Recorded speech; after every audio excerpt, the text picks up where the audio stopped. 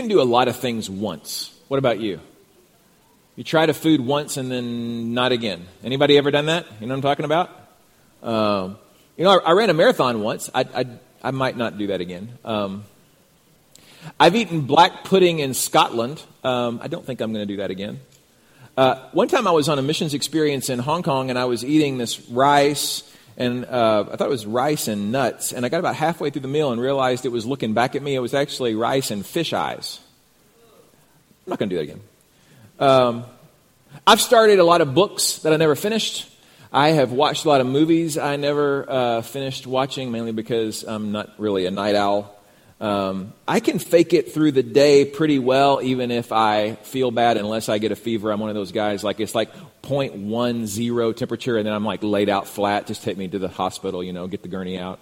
I think we can pick a day to live and live pretty much what we need to do in that day.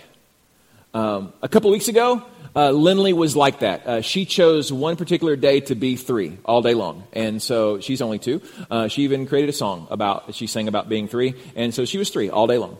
And, a 3-year-old can do that, right? Can choose this day. This is what I'm going to do. I'm going to be a princess. I'm going to be this. I'm going to be that. Tomorrow, we can choose to be servants. We can choose to do that for a day. We can put on hold everything else and choose to do that. My question is, what would that look like if it gets carried out beyond tomorrow? And some of you are like, I serve. That's in my heart. And yes, I know. And that's where so many of us are. And I get that.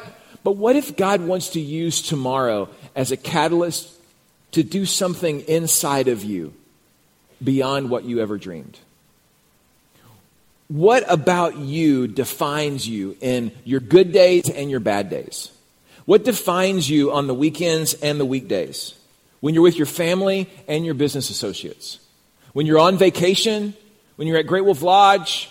Or when you're in the day-to-day work pace of life? I think that if we take a look into Matthew chapter 20, we're going to find out what really defined Jesus as he lived on this earth. And I think maybe it might help us gain a little bit of focus and perspective. And it's probably not going to be anything new or revolutionary to most of us in the room. But I do hope that what it does is it challenges our thinking to, am I a servant in a moment?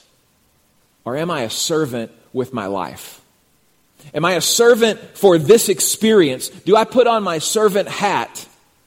Or is that just who I am? Matthew 20, verse 20 through 34. Goes like this. Then the mother of Zebedee's sons approached him with her sons. She knelt down to ask him for something. What do you want? He asked her. Promise, she said to him. Promise that these 2 sons of mine may sit, one at your right and the other on your left, in your kingdom. We could pause right there and just say, you got to give it to this mom, right? I mean, she is bold. She's basically asking for the vice president and, let's just say the Speaker of the House of the world, right? I mean, she's saying the right-hand side, that's second in command, left-hand side, third in command. This is what I want for my sons. Verse 22, but Jesus answered, you don't know what you're asking. Are you able to drink that cup that I am about to drink? Yeah, we can do that, Jesus. Absolutely. Those sons chime in, and Jesus' eyes are directed at them, most obviously because they're the ones who are now responding to him, you see. I think Jesus turned to these boys, James and John, the sons of Zebedee, the sons of this bold mother, because he knew what they were really asking. He also knew that they were the ones that probably set mom up for this, right? And he also knew that he was painfully aware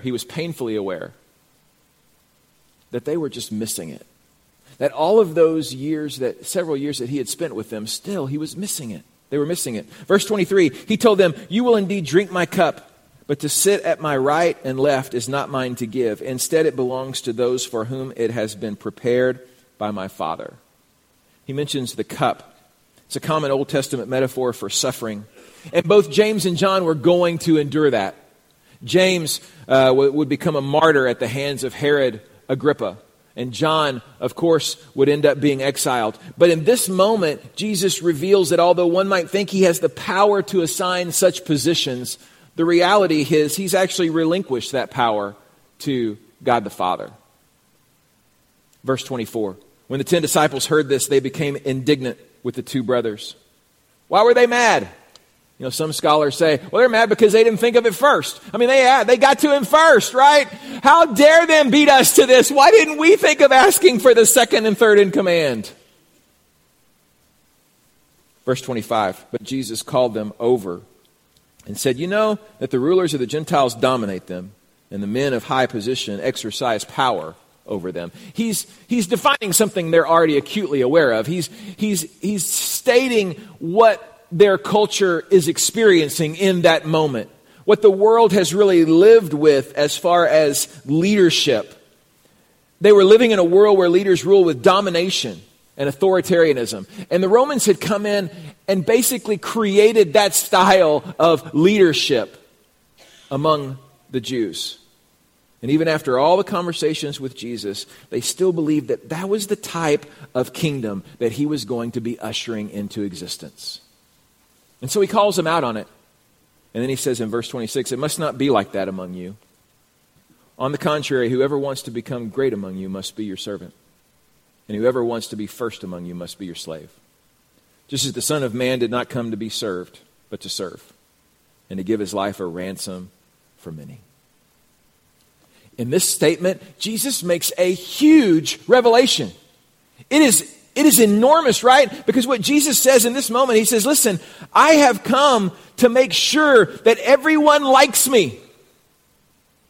I've come to impress. I've come to go along with the status quo, to instigate riots, to set the standard for social justice. That's why I've come. No, he didn't say any of that, did he?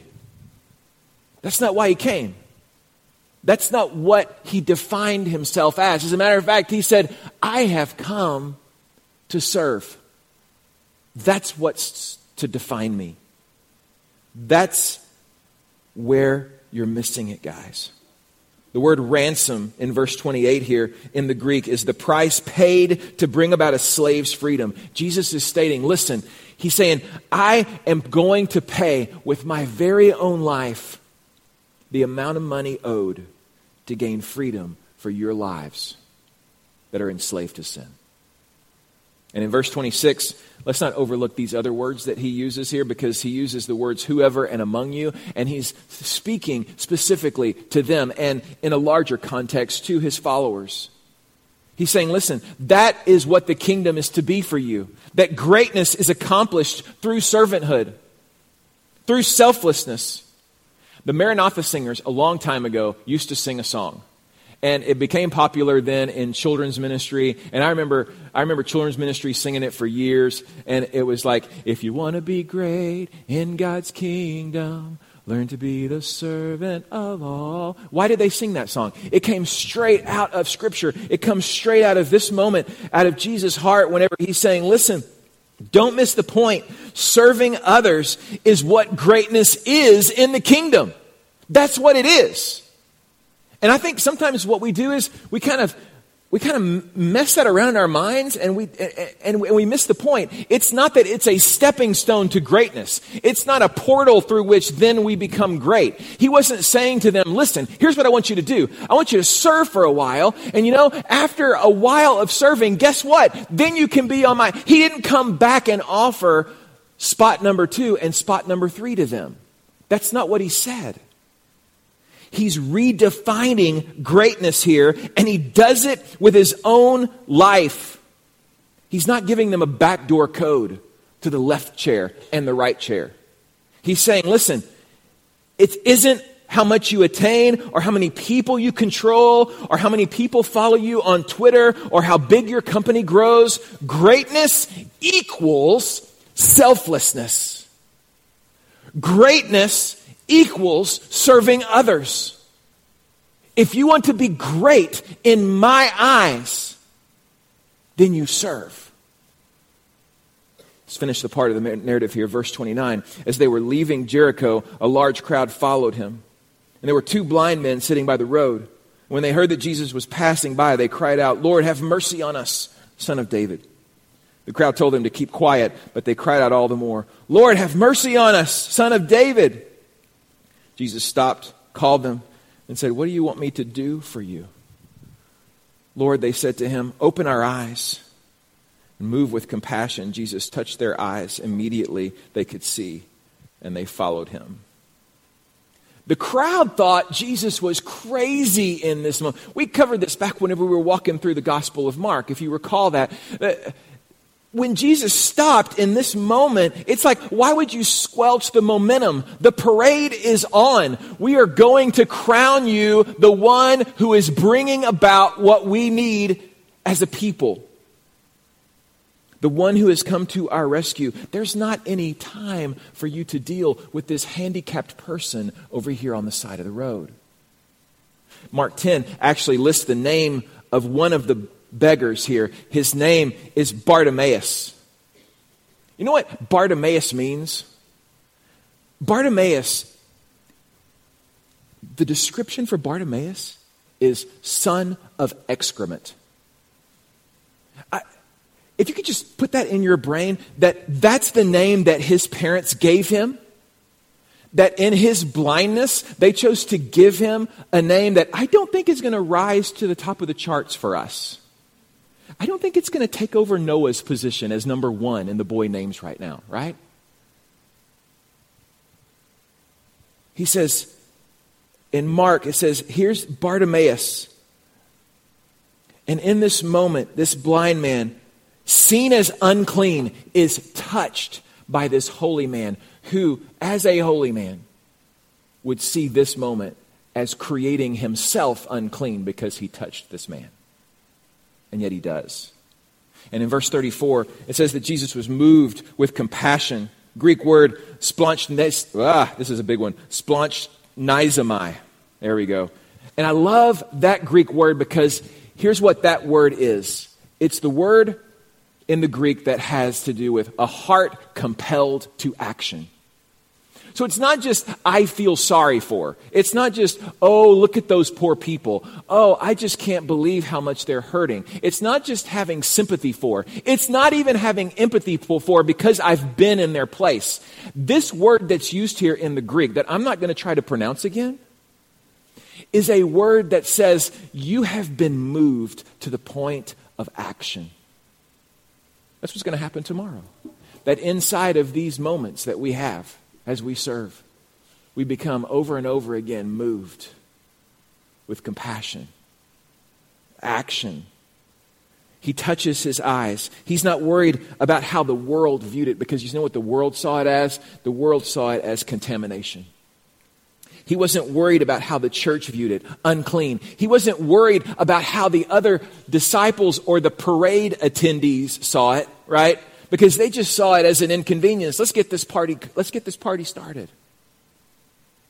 He was living out the definition of greatness that he'd given to his disciples just a few moments before, laying down his life. And in case Jesus' words and actions aren't compelling enough for us, throughout Scripture, a case can be made for living this daily life of servanthood. Is it a challenge? You bet. Is it a challenge for pastors? Yes. Is it a challenge for anybody who walks and lives and breathes? Yes. Because what we want to do is make sure that everything is taken care of for me. And maybe that's why Jesus again and again describes this life as laying down your life. Picking up your cross, following me. The case for a daily life of servanthood. A couple of verses.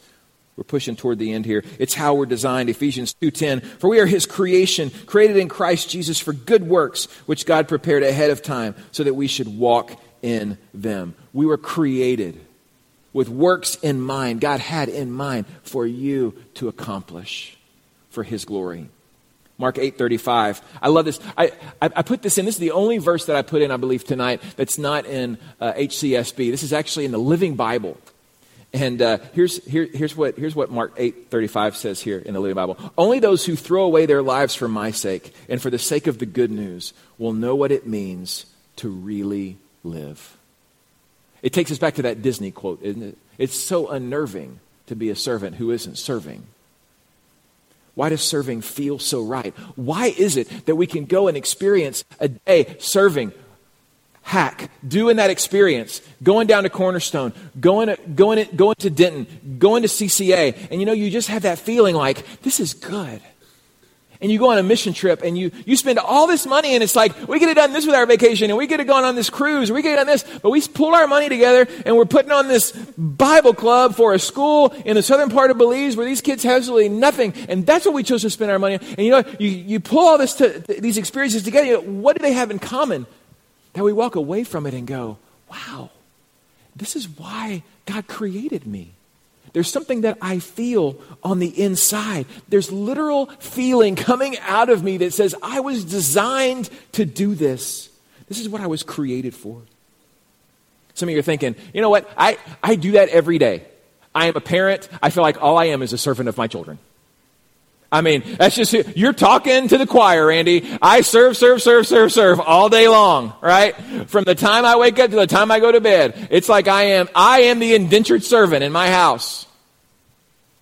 Maybe what we all need to do is just take a step back and go, okay, then let's look at Jesus' example. Because what was he doing in this moment? It was a teachable moment. He realized who was around him. He realized these disciples, who he was mentoring in the same way that we mentor our kids.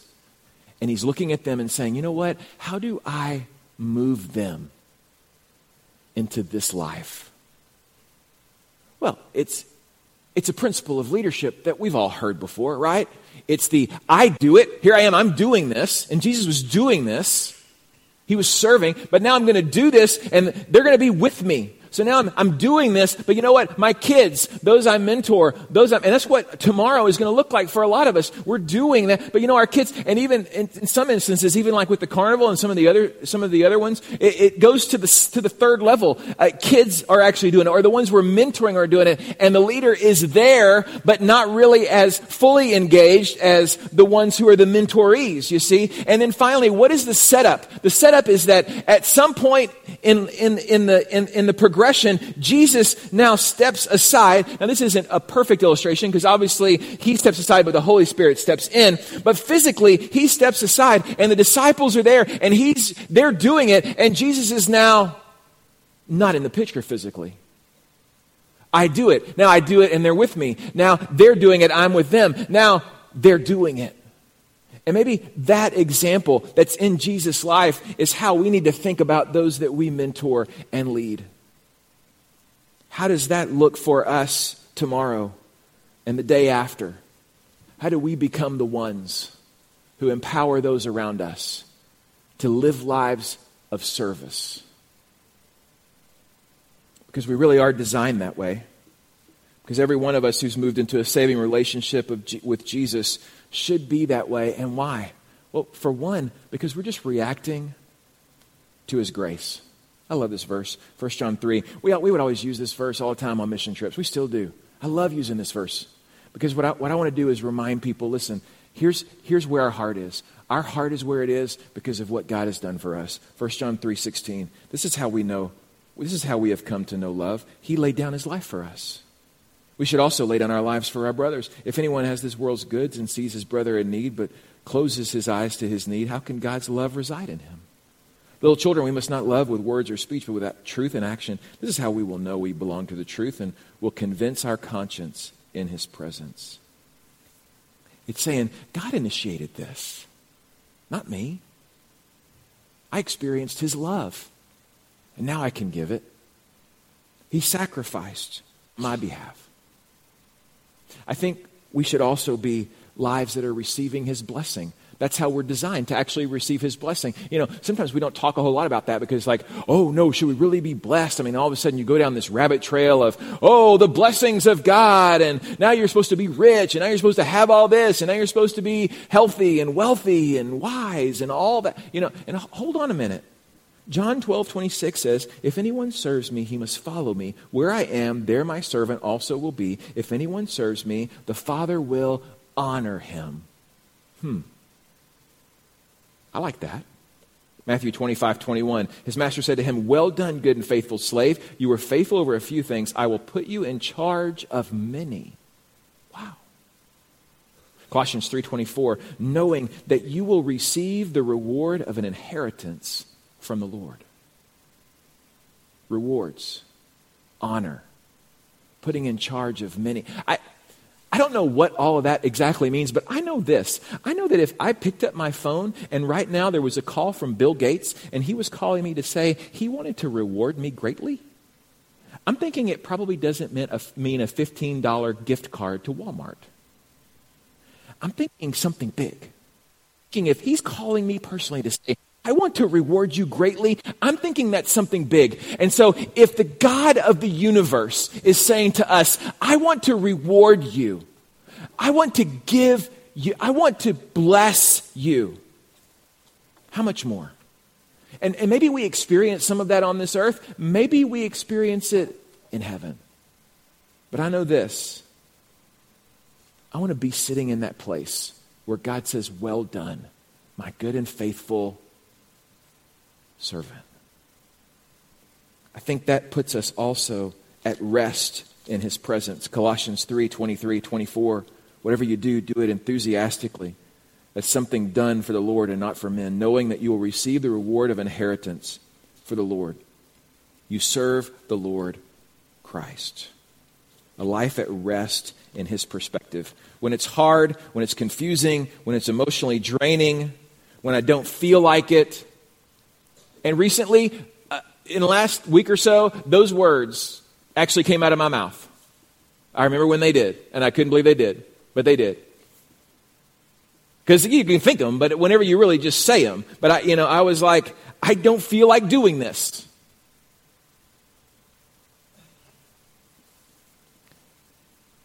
And I started sensing that was just not right.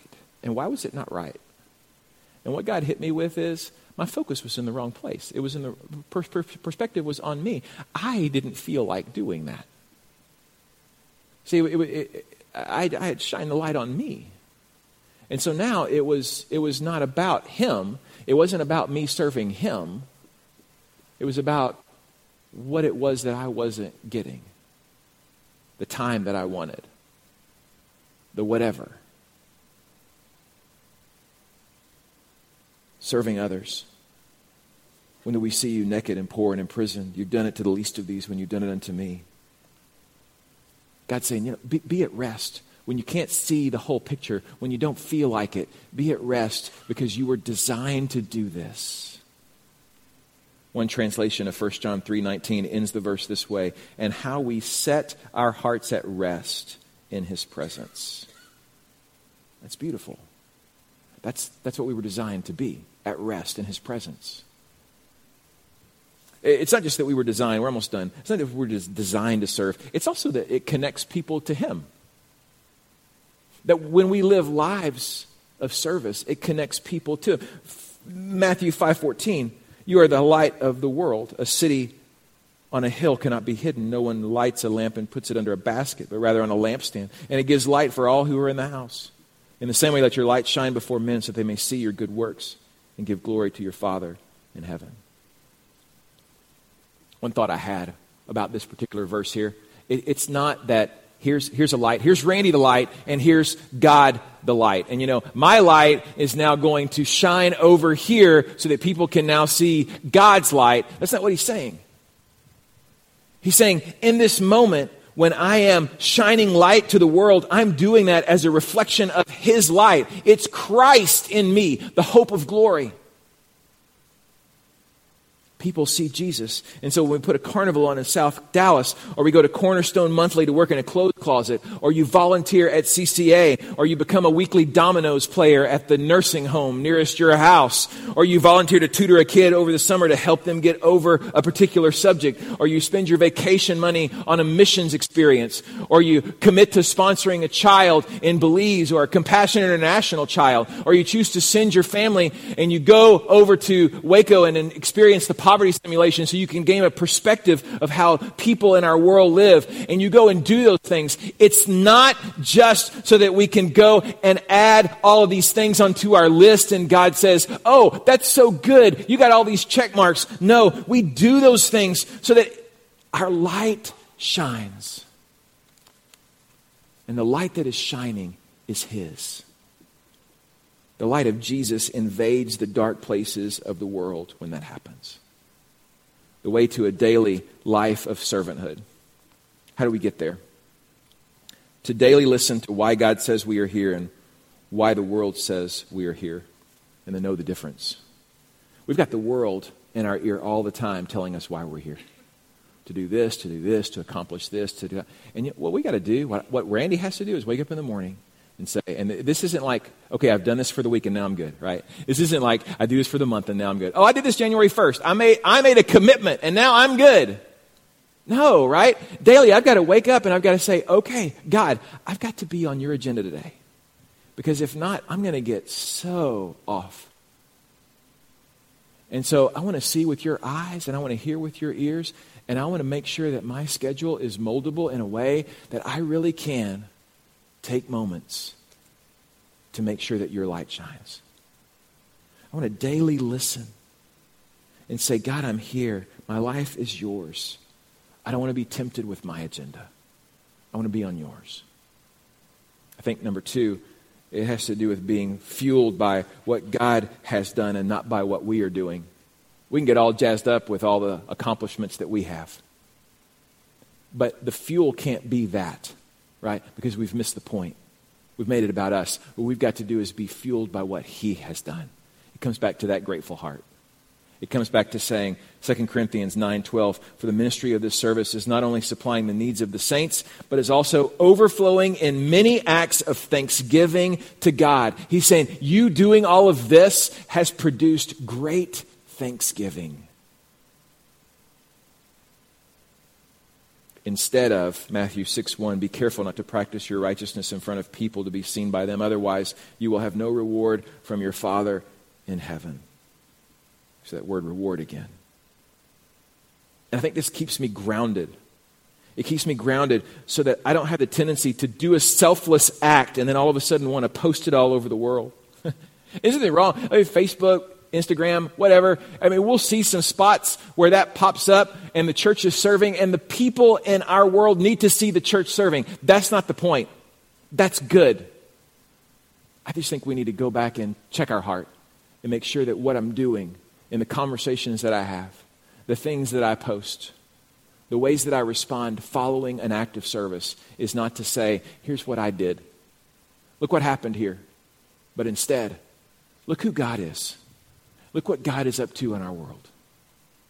You know, it's not even about a particular church, right? It's not, oh, look what rock. No. It's about, look what Jesus thinks about this world. He loves you.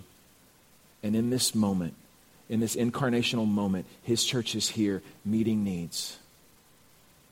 Just as if he was here physically with his hands touching you. Tomorrow, he will be doing that. That's what our world needs to sense and to know.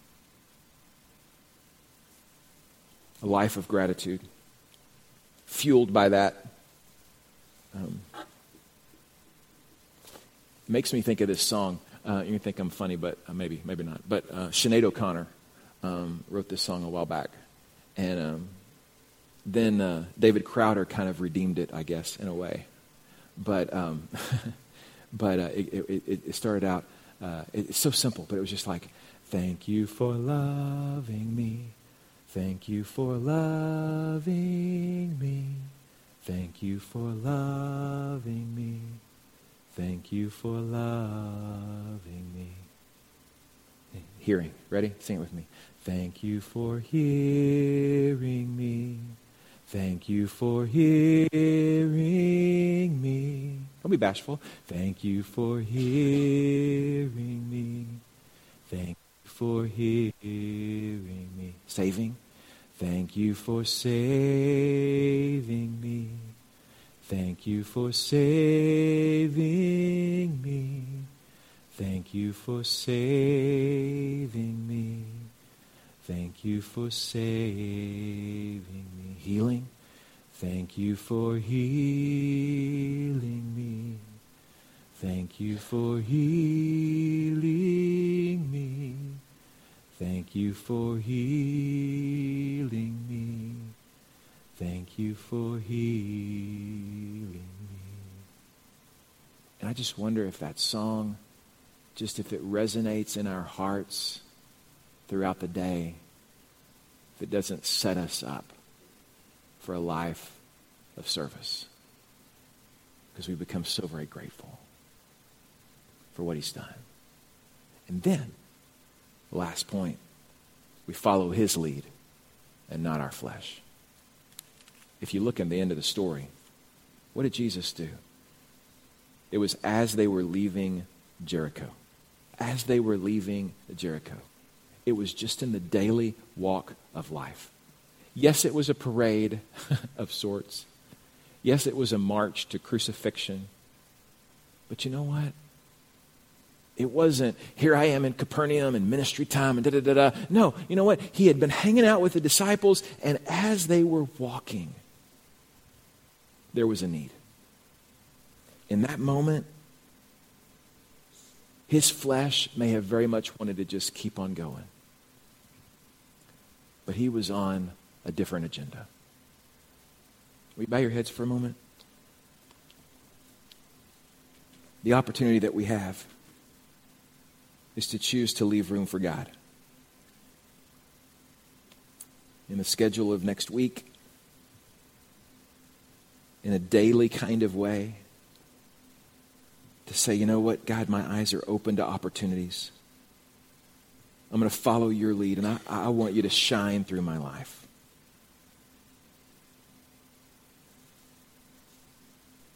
God paints servanthood with a variety of different words.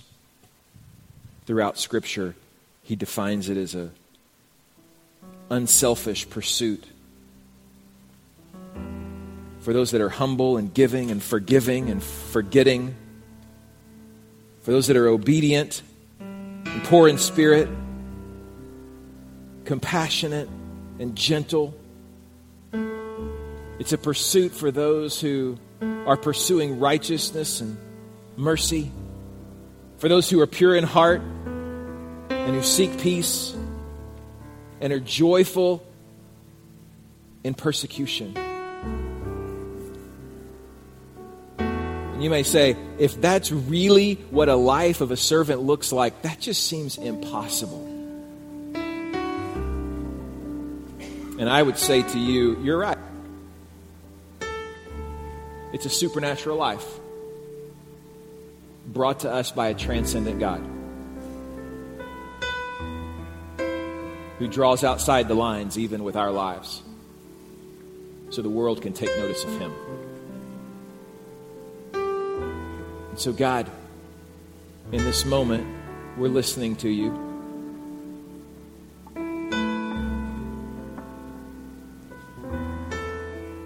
And most of us already have our marching orders for tomorrow. What I'm guessing a lot of us are listening to you about right now, God, is what's going to happen after tomorrow.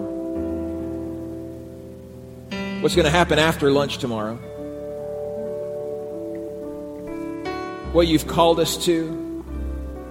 How you've called us to live. Who you've called us to be. And God, thank you for Matthew 20 and for just reminding us through the life of your Son, Jesus, what truly is to define us. And that it's not a day, but it's a life. So God, in this moment, as we remember, and the song in our heart keeps resonating, thank you for loving us and healing us and saving us and hearing us. God, we come to you in this moment, remembering all you've done. And through communion, we take that. And through giving, we are reminded that it's all yours anyway. And through our worship back to you, God, may it just be a sweet sacrifice of praise.